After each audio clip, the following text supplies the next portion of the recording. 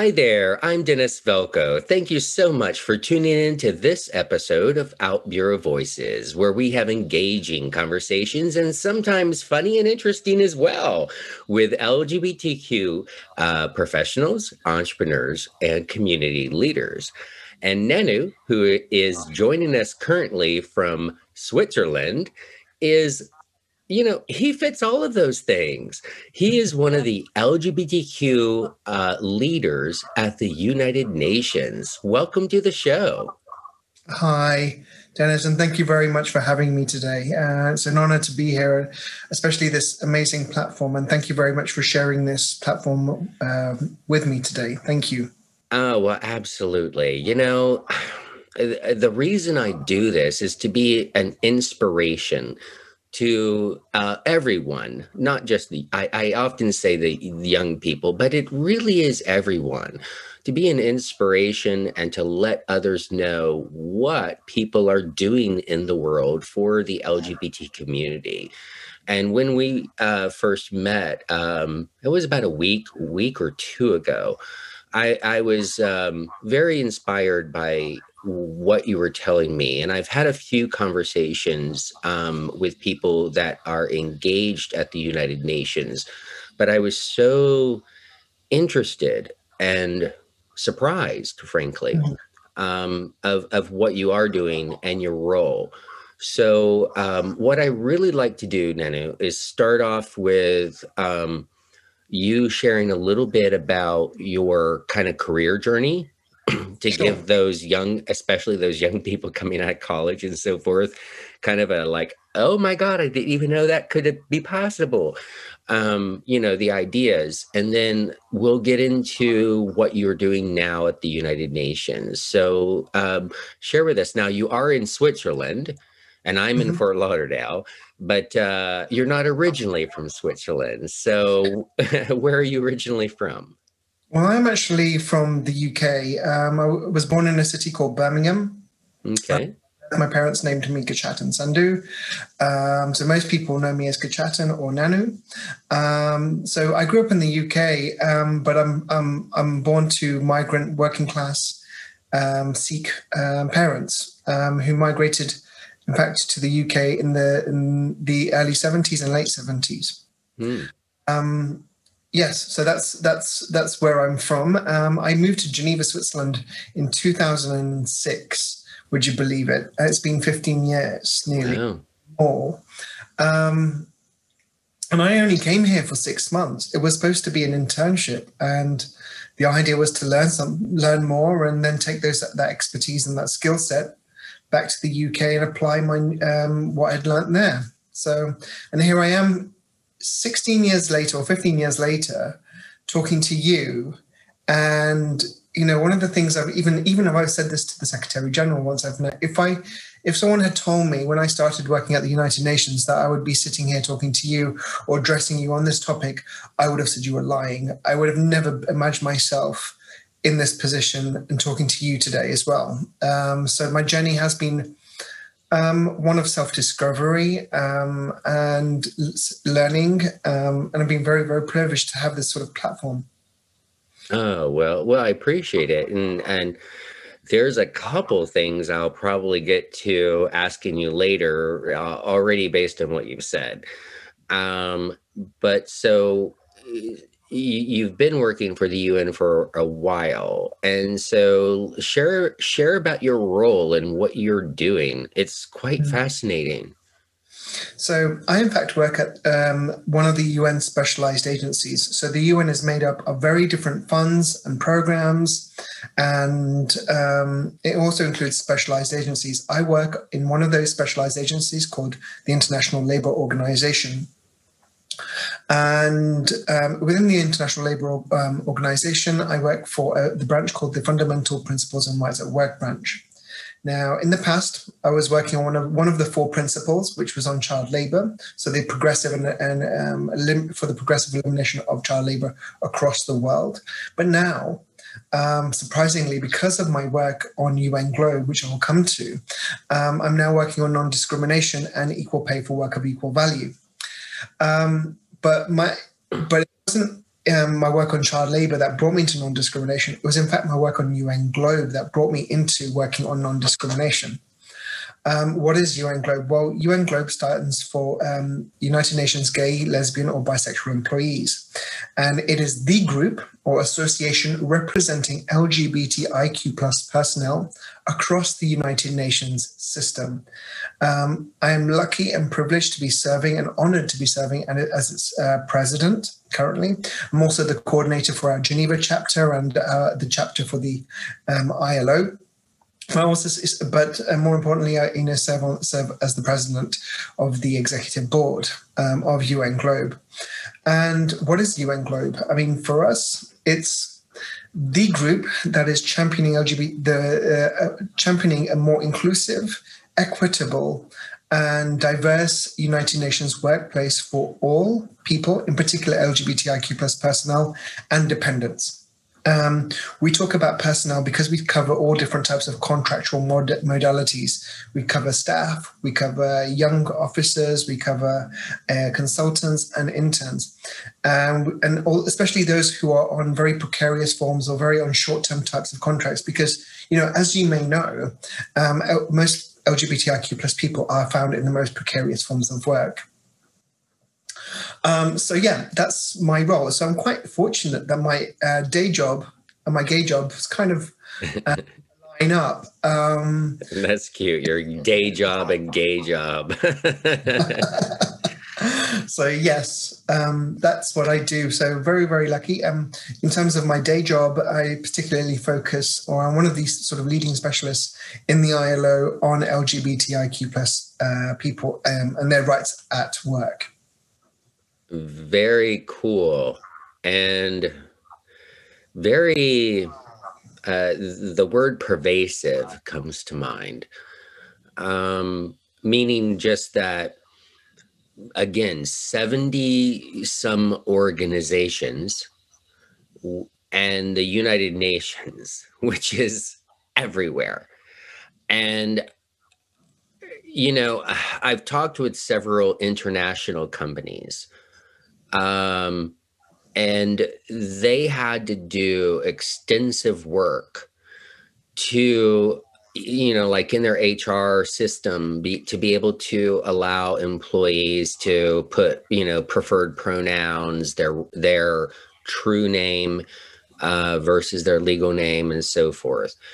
And they had to go country by country working with their legal team in order to understand what they could do legally, what were the laws of the countries. In some countries, they were working in a few, like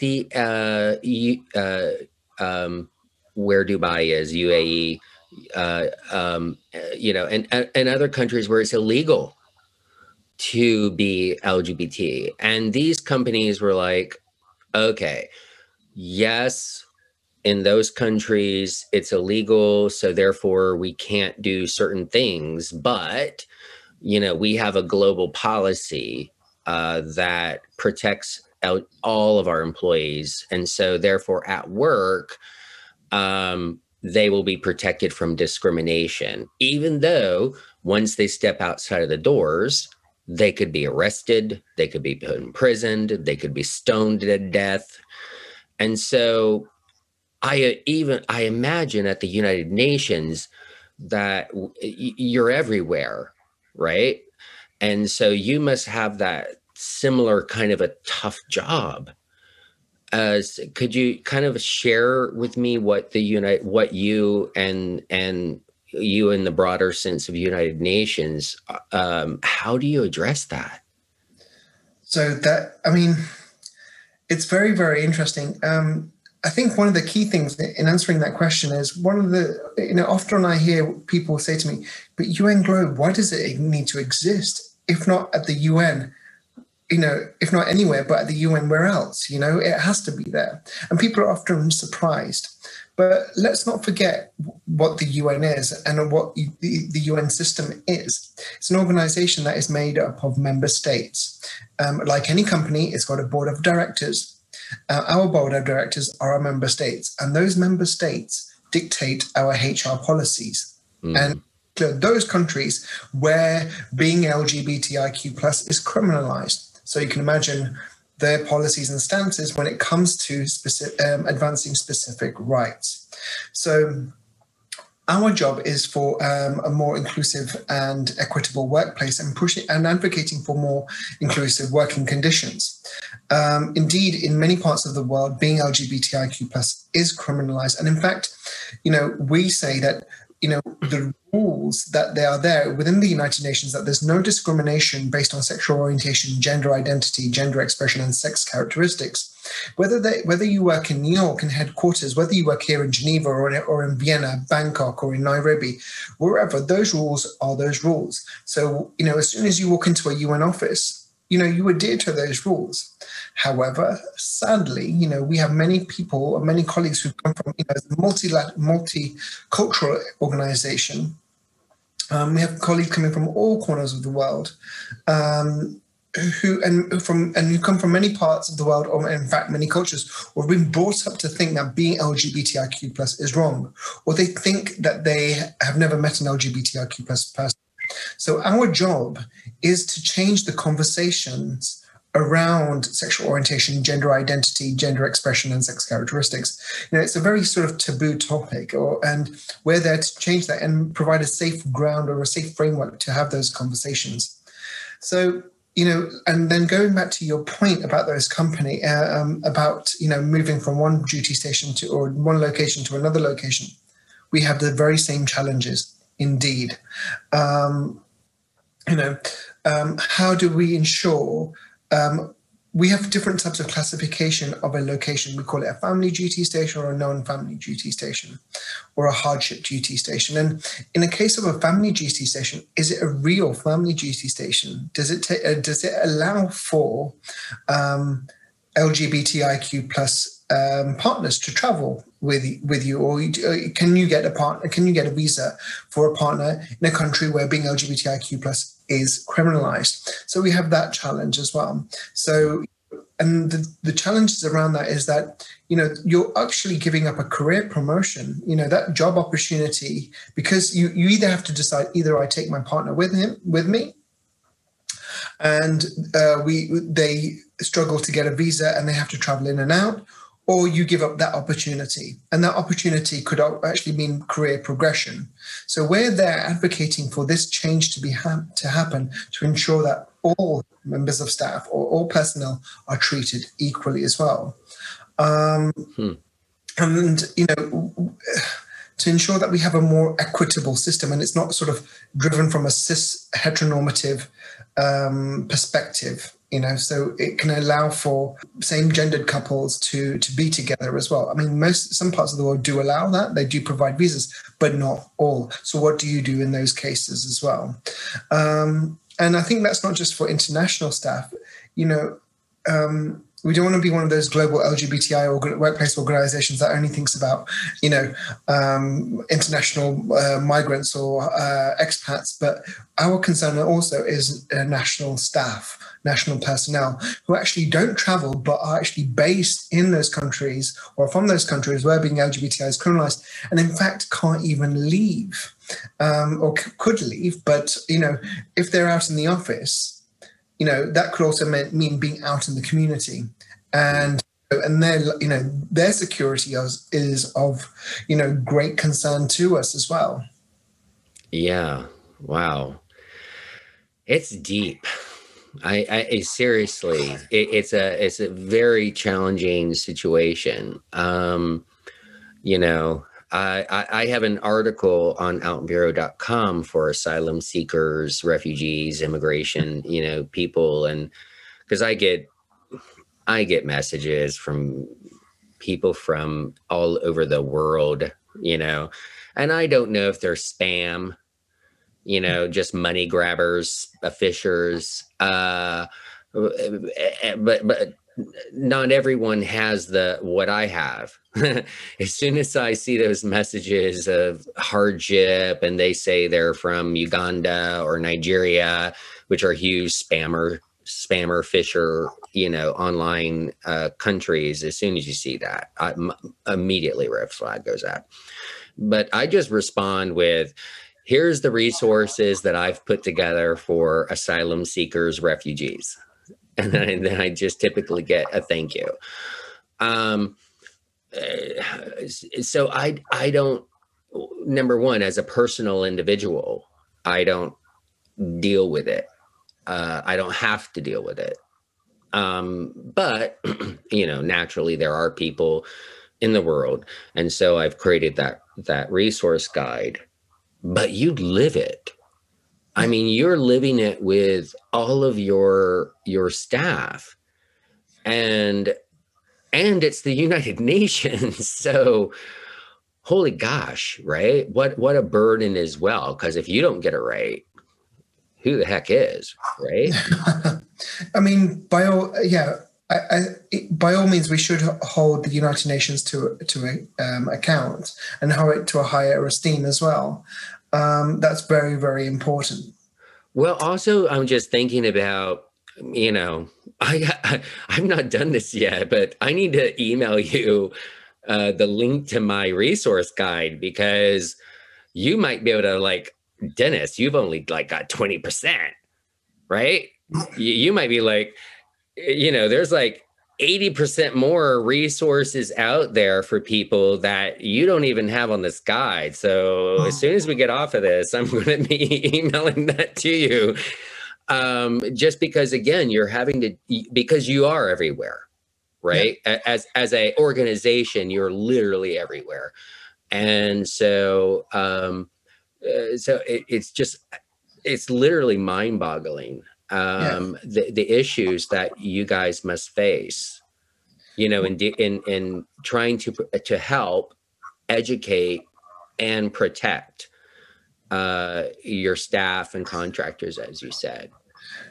It is a challenge, and often those resources don't exist, and often have the information. We're sort of mapping out it's a very big and complex system. So you're trying to ascertain, what are the parameters and the framework that we can operate within? What are the rules? What can we do? And whereas, and using our channels of influence and using those channels that we have with senior leaders within the United Nations system and within different agencies and entities of the UN, having those conversations with them and saying, look, these are the issues and this is what we need to do. Just going back to your issue, we do get requests even from outside of the UN, not pertaining to UN personnel, but our mandate is only for UN personnel. Mm-hmm. We often do get, civil society or persons seeking support. We refer them to our relevant counterparts. We're the other side of the coin, so to speak. There's an outward-facing UN, we're more inward-facing, but we do work together as well. Yeah. Oh, I totally understand that. So, yeah.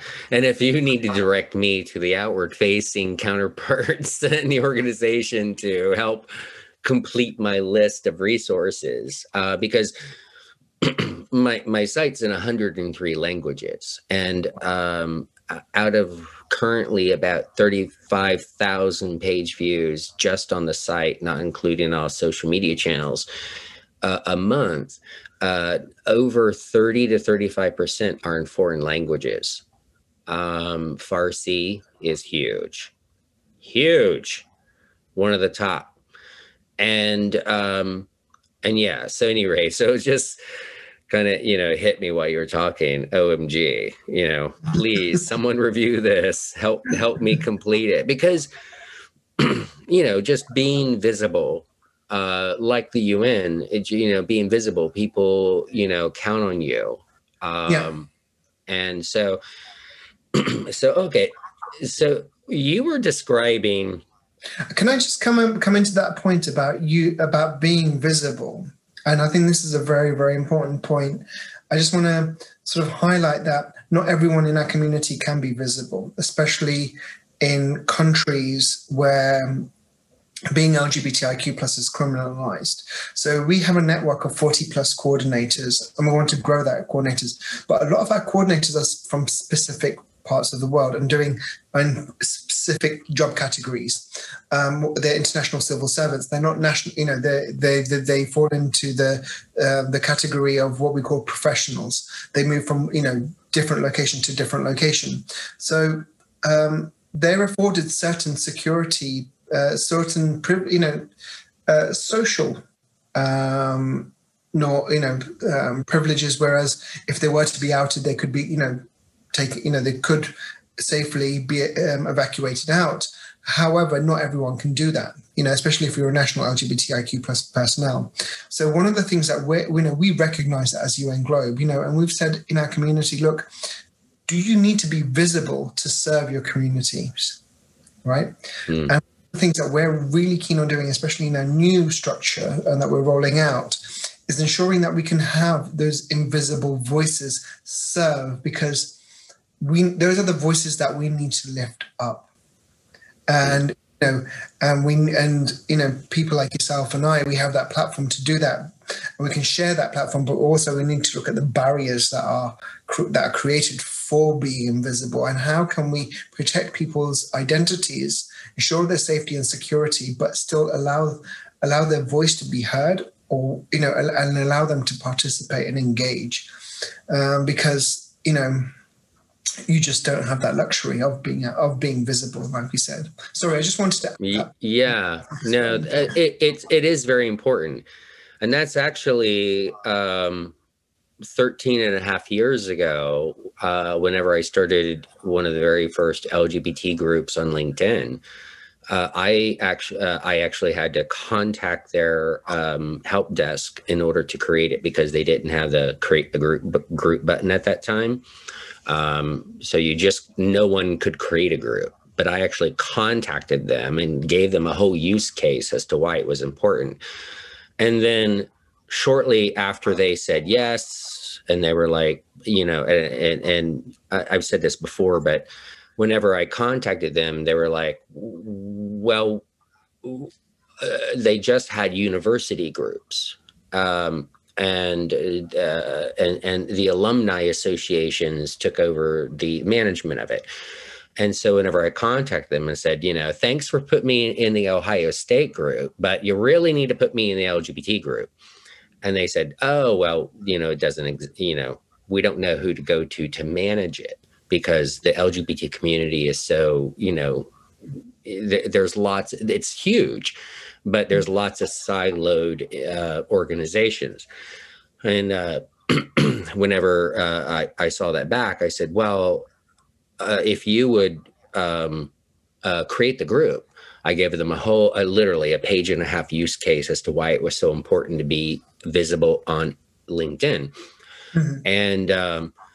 And then they came back and said, oh, well, we don't know who to go to moderate and administer the group. And I responded back and said, well, if you will create it, I'll volunteer to do that. And shortly thereafter, I realized, not everyone's out on, currently a recent study showed that only 46% or so, 46 or 48% of people are even out today at work. I mean, even in the UK and Germany and US and Canada and Australia, right? Only 46 to 48% of people are out at work. And so one of the very first features that I pushed hard for was the ability to hide any group from your public profile, realizing that you could participate, but you don't want it on your profile. So it's very similar. And that's also why on outbureau.com, which is a professional and entrepreneur LGBTQ website, is you don't have to use your real name. You can use a fake name, you can use a profile name, you could be called Pretty Kitty 72. And because our community still, even here in the middle of 2021, even if you live in a country like the US, the Canada, Switzerland, Germany, Australia, you still might have reasons why you don't choose currently to be fully out. And I get it. And having also been raised in quite a right-wing fundamentalist background, I get it. and there's a need, and people still need their voice. They still need to be able to feel like they can join and they can belong and they can network and get support and feel that sense of ability and connection that makes them feel whole. Yeah. So It's, yeah, I totally get that. I mean, one quick point on that is that we have a lot of members who say that for UN Globe in particular, and I haven't even come to my day job stuff yet. We've got so much to discuss. In terms of the members UN Globe, they often write to us say, look, well, if I give you my work email, my employer may be checking, and this is in the UN. So we even have people who are scared to even be out in the UN, and that actually goes back to 2 points. One, the ILO conducted an internal survey, and we found that within the ILO, whilst that only 32% of LGBTIQ plus people have disclosed their identities and shared their sexual orientation, gender identity, gender expression with colleagues, right? 32%, so it's even smaller, but then 46% you quoted. But this was back in 2012, 13, so things may have changed. Okay, so 10 years moving, 10 years forward, I'd like to hope that that number has gone up. But this is actually cognitive, and I can go back to my story here. When I first walked into the ILO back in 2006 as a young intern, still quite young now. I won't say my age, but one of the first things I was told, was like, well, if you want to stay here and get a contract, don't come out. My fellow member of the LGBTI communities advised me, it's not a very safe place to be out. And I was already questioning my reputation at that point. I mean, there's another backstory to actually my own experience before then. But at that point, that person pushed me so far back into the closet that was, sort of like, okay, I'm never going to be out in the workplace. And consequently, I was, whilst I was outside of the workplace, and to some colleagues who were friends also outside of the workplace, inside the workplace, I was Gachatan or Nanu, and I was, I was straight, and, names of partners would be changed. Where I went on, where I was on the weekend would be changed. So I would find this sort of added burden of sort of living a lie constantly. And that ended up taking so much energy of my time and so much fatigue and worry. And I only realize now how much it did at that time and how much damage it did at that time. I would have comments like, Nanu, you're going to make an excellent husband one day, and that wife is going to be so lucky. And I'm like, yeah, don't think so. It's going to be a wife. And even traveling to countries where being LGBTIQ plus is criminalized, that I would have questions like, oh, why are you, young man like you should be married now, you should be having a family, you're meeting senior government officials and you're talking to constituents or to high officials. And this is something that, you'd finish the work and you would go to dinner together, still, sort of working in a workplace environment or setting, and you'd be asked these questions, and I just feel so uncomfortable answering them. And I remember back in 2013, my then partner at the time said, "You're not okay with being gay?" And I was like, "Yes, I am. And of course I am, I don't identify as gay any longer, but I identify as queer."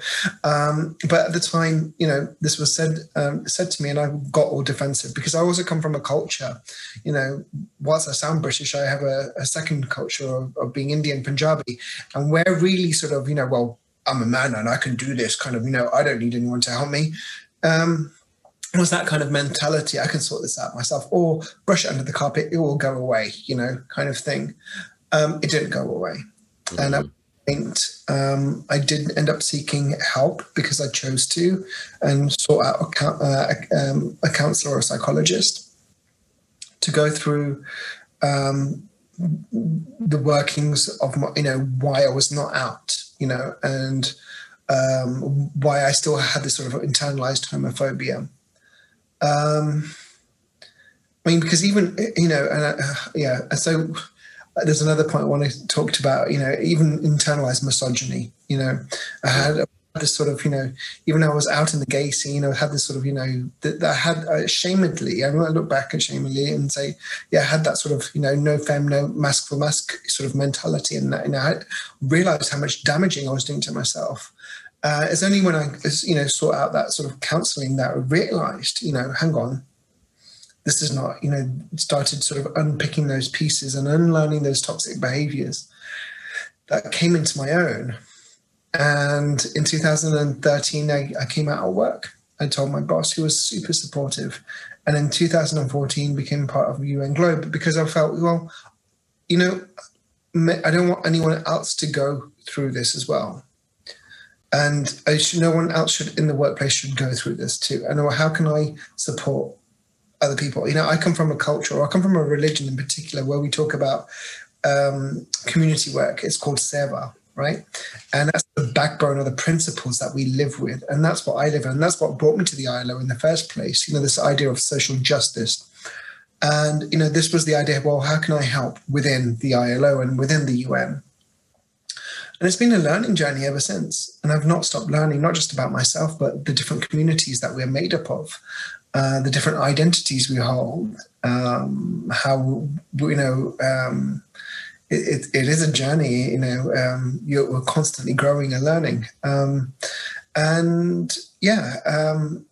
it's important for someone like me, especially of color, of faith, of diaspora background, to be visible if I can, and to help others.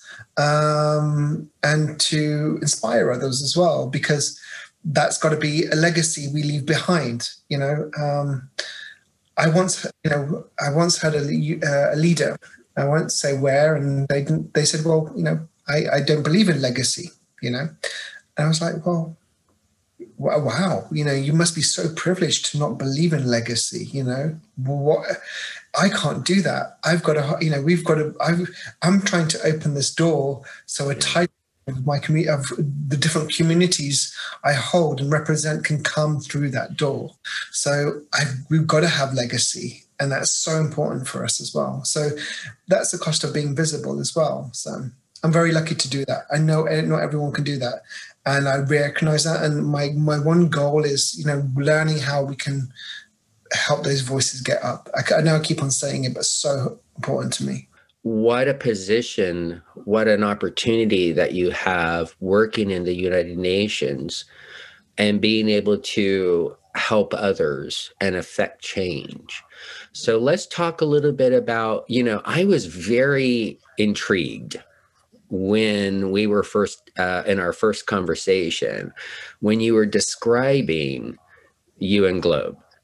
Mm-hmm. Because it's, and just to key you on what I'm talking about, is it's not like your typical employee resource group that whenever I'm talking to other people, other organizations, I can say an employee resource group and boof, we know what we're talking about. So share with us a little bit about the dynamics of the UN Globe. So, when we are recognized within the UN system, and we have different coordinators as well. We have because we have different entities and agencies. We have different coordinators that are our focal points within those entities, because the HR rules of that entity are governed by the culture or the mandate of that organization. So you have organizations that are doing humanitarian work, and therefore they have different HR rules and practice and procedures to an organization, to one where I work, like the ILO, which is more of a standard setting programmatic organization. So, but so that's just sort of, the operational side, when we've got an executive board. Now, UN Globe, we often get lumped in an employee resource group. And I'm like, one, we're not an employee resource group. Resources you pay for. We are doing this pro bono, and we're doing this voluntarily, So, this is not beyond a resource group. This is, pro bono work. So employee, pro bono group, if you want to call it. So we'll work on this in addition to our day jobs. in addition to our official responsibilities that we have. That's number one. And number two, unlike most employee resource groups, they're management-led. We are actually personal-led. We're led by staff or by personnel for personnel. Okay, we used to say staff, but for personnel by personnel, and in that sense that we are not there to validate our organizations in terms of the LGBTIQ plus work. We are there to hold them accountable for their work on LGBTIQ plus issues internally. And we're there to ensure, we're the sort of, we're that place between employee resource groups and a trade union. We're right in the middle of there. What we actually do is we bring our staff unions and staff unions or staff councils or trade unions from within the UN, and we and bring our HR directors from the different organizations within the UN together to discuss the issues that LGBTIQ plus personnel face. So we have that sort of convening power on those as well. But one of the key things, that's very, very important for us is that we are there at that table to discuss and negotiate policy. We firmly believe that anything that impacts personnel will impact LGBTIQ plus personnel too. So we would like our voice in the room. So we demand that, and we ask for our voice in the room and a seat at the table, and it's not done without us, because that the motto of our communities is that nothing about us without us. So we firmly believe that. So for us, that's very, very, that's the sort of DNA of our group. I mean, we do events, we do webinars, we do activities of awareness raising. But for us, what the key thing is to ensure, and going back to legacy as well, ensuring that LGBTIQ plus issues, or SOGIESC or SOGI, or sexual orientation, gender identity, gender expression, and sex characteristics are sort of mainstreamed throughout any regulations that impact, or procedures that impact personnel. So we have those two sides of we have the awareness raising and the policy side as well. But we don't just get involved there as well. I would have to say, Dennis, I think one of the other things that I sort of proud ourselves on right now is that we are supporting the network on UN People of African Descent. The UN has, you may have seen recently, there's been a lot of coverage on racism within the UN, and our current SG is making a concerted effort. But again, we're there working with the network on people of African descent. But at the same time, we want to make sure that LGBTIQ plus voices of color, or people of color who are LGBTIQ plus, their voices are also brought into the room as well. So that's very, very important too. Yeah, and it's a very interesting description of, that might be a model.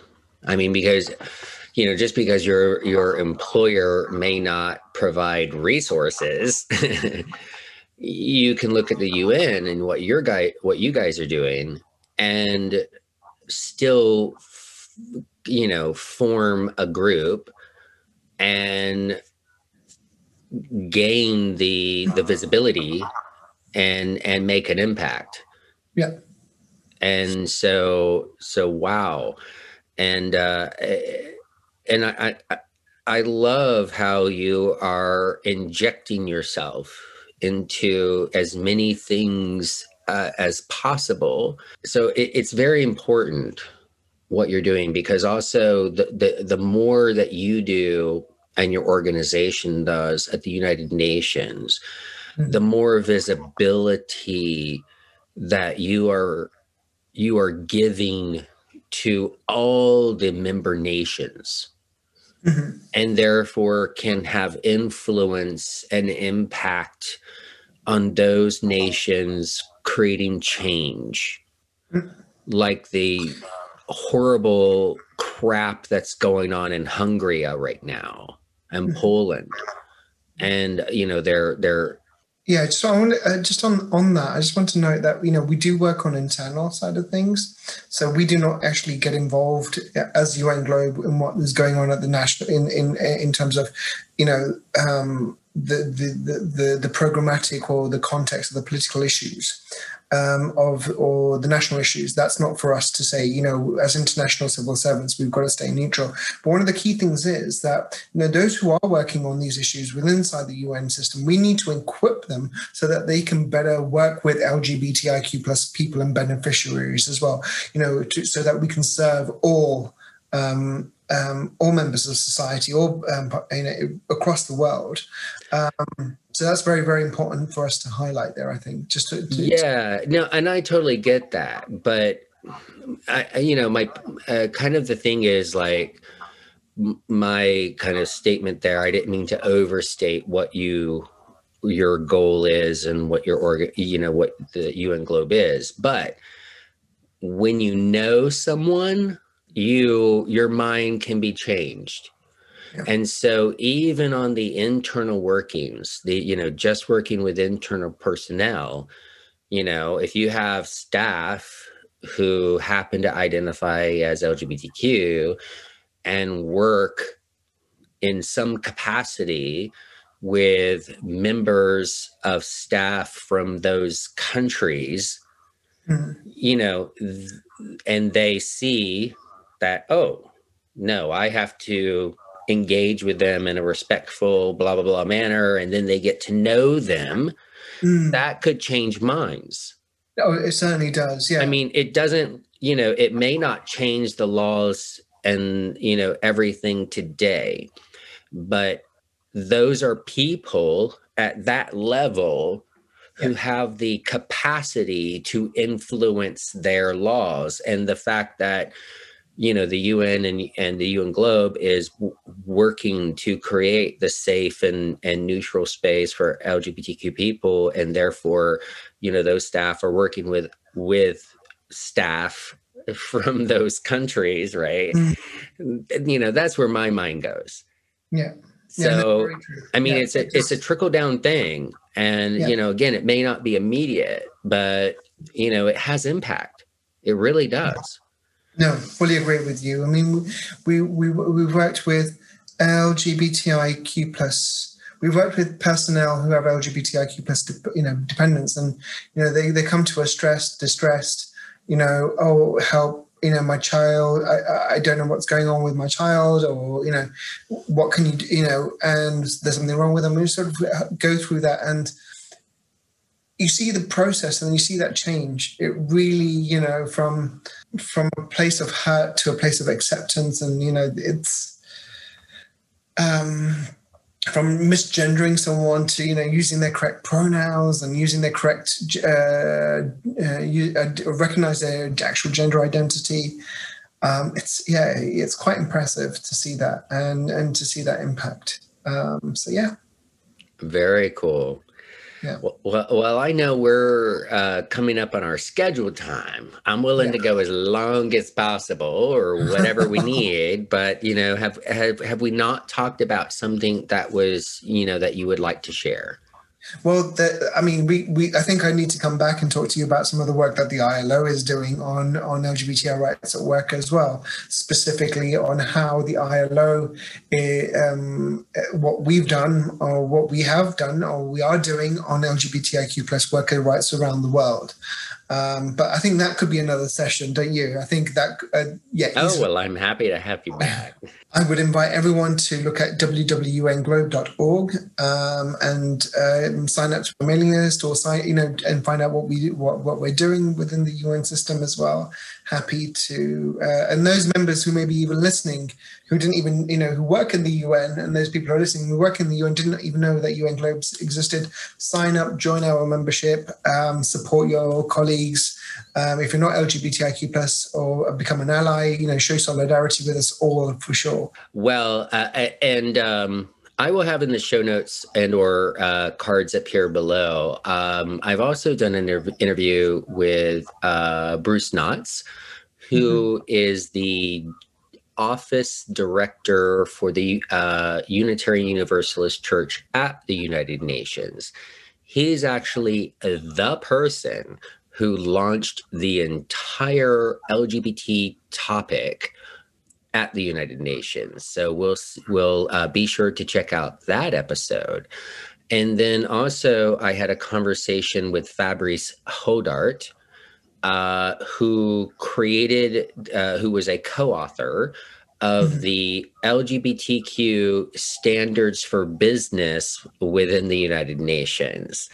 Yeah. So this is like the third conversation that Out Bureau Voices has had regarding the United Nations. So, this is it's a large topic, and Nano, I would love to have you back to talk about more, as you stated, the ILO specific issues. And at any point, open invitation. Anytime you want to chat and jump on, you're more than welcome. Thank you. Awesome. Well, this has been a very enlightening conversation. Well, gosh, I so much appreciate your time and your openness and sharing with us today. You're very, very welcome, Dennis. It's a pleasure to be part of this conversation with you. So I'm looking forward to the podcast and coming back and talking about what the ILO is doing as well. Absolutely. We'll schedule that here in the coming weeks. Perfect. All right. And thank you, everyone, for staying tuned to this episode of Out Bureau Voices. Thank you so much. This is Dennis Velko. Bye-bye.